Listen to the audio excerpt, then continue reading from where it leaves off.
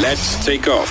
Bongani and Nala on Radio 2000. Hashtag the takeoff on social media. So the focus is on education this morning. Following President Ramaphosa's declaration of a national state of disaster, which was on the 15th of March. All schools closed 2 days later, which was the 18th of March. And we really are looking for initiatives providing solutions. And Syafunda is one of them. It's an education platform that provides access to digital content through mobile technology. The platform is accredited by the Department of Education, and it's also used by numerous schools across the country. On the line, we've got the founder of Syafunda. His name is Zakheni Ngubo. Zakheni, welcome to the Takeoff on Radio 2000, sir. Good morning, Bongani and Nada, and thank you for having me. How would you describe Syafunda, and what is the motivation behind starting it? So Syafunda was primarily created to make information accessible. Sorry, Zakheni, can you just do me a favor? I think you either got me on speaker or you're very far from the phone. Oh, okay. So you need to put us off speaker if we're on speaker and make sure that How you about now? That's better. Okay. Yeah. Now, I was saying Syafunda was primarily created to make information and resources accessible to learners, particularly who are in rural and township environments. Yeah. The issues we face is access to internet, whether it's infrastructure or whether it's accessibility, and the cost of internet is a problem, particularly when learners have to access rich media content like videos and software. It gets really costly, but the current infrastructure can't handle a large amount of people using internet at the same time as well in environments like school environments. So, yes? No, I'm listening to you. Yeah, so what we did was to create the Syafunda Digital Library, which is a technology that allows us to distribute large amounts of content for free. Yeah. So it's this technology that we install in schools where there is no infrastructure or connectivity, and it basically allows for 1 kilometer distribution of content. So anyone in that environment, where in a rural school or rural community center, is able to log on for free, register, download heavy content, video, books, software that's education related without actually having to pay for data. So you guys are literally solving the biggest problem right now, which is data, where students can't access the online class that everyone talks about. Exactly, because there's a lot of content available out there, but the reality is less than 20% of South Africans have access to internet. Yeah, and those numbers get really bad in rural and townships environment.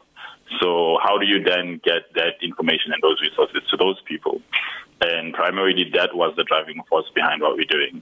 So on top of having a distribution channel, we've also partnered with organizations like PILO, CASME, the NECT, who provide content for teachers as well as students, write books, study guides, and pair that with our own content, and we're literally distributing all that content for free to learners to access. I'm looking at your site here, Syafunda, actc.org.za, and I see your business model initially was based around knowledge centers, community knowledge centers, where people could access all this information without having to connect to the internet. What is the model right now, and how are you helping these communities access all of this content at a time such as this? Well, that's still the model, because it's primarily about finding areas, creating hotspots where there are internet sort of distribution centers.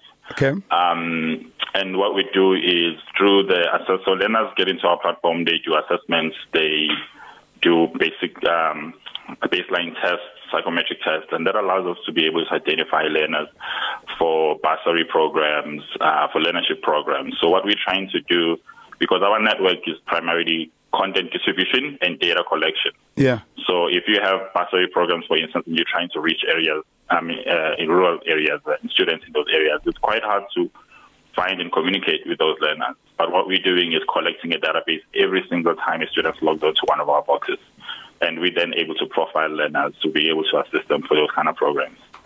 Syafunda, what have been some of the highlights from running the program? The highlights, I think, we, particularly in this crisis, I think we've seen, we've always believed that digital is the way to go in terms of education. Yeah. And it's been quite hard to navigate because in the South African context, it's been seen as a nice to have and sort of an add-on.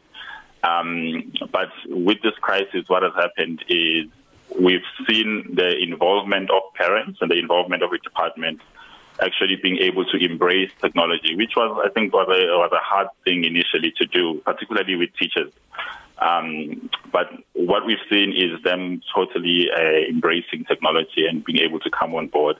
So that has been exciting to see, because it is a shift, but it also means that it's opening up education and resources in a much bigger way than before, because now it means that the learners, regardless of what school they're in or what environment that they're in, if digital and technology is embraced, that means suddenly you're lowering the barriers of, access to information, and everybody sort of has a fighting chance at being able to get the best resources and the best material. Well done to you for really providing a solution. I mean, everyone's always talking about digital, but we all know the challenges that students face when it comes to data, especially in Nganda Semakaya. So well done for actually coming up with a solution. Thank you. Thank you so much for chatting to us, man. That was the founder of Syafunda. His name is Zakheni Ngubo. On The Takeoff. The Takeoff, weekdays 6 to 9 a.m. with Bongani and Nala. Let's take off.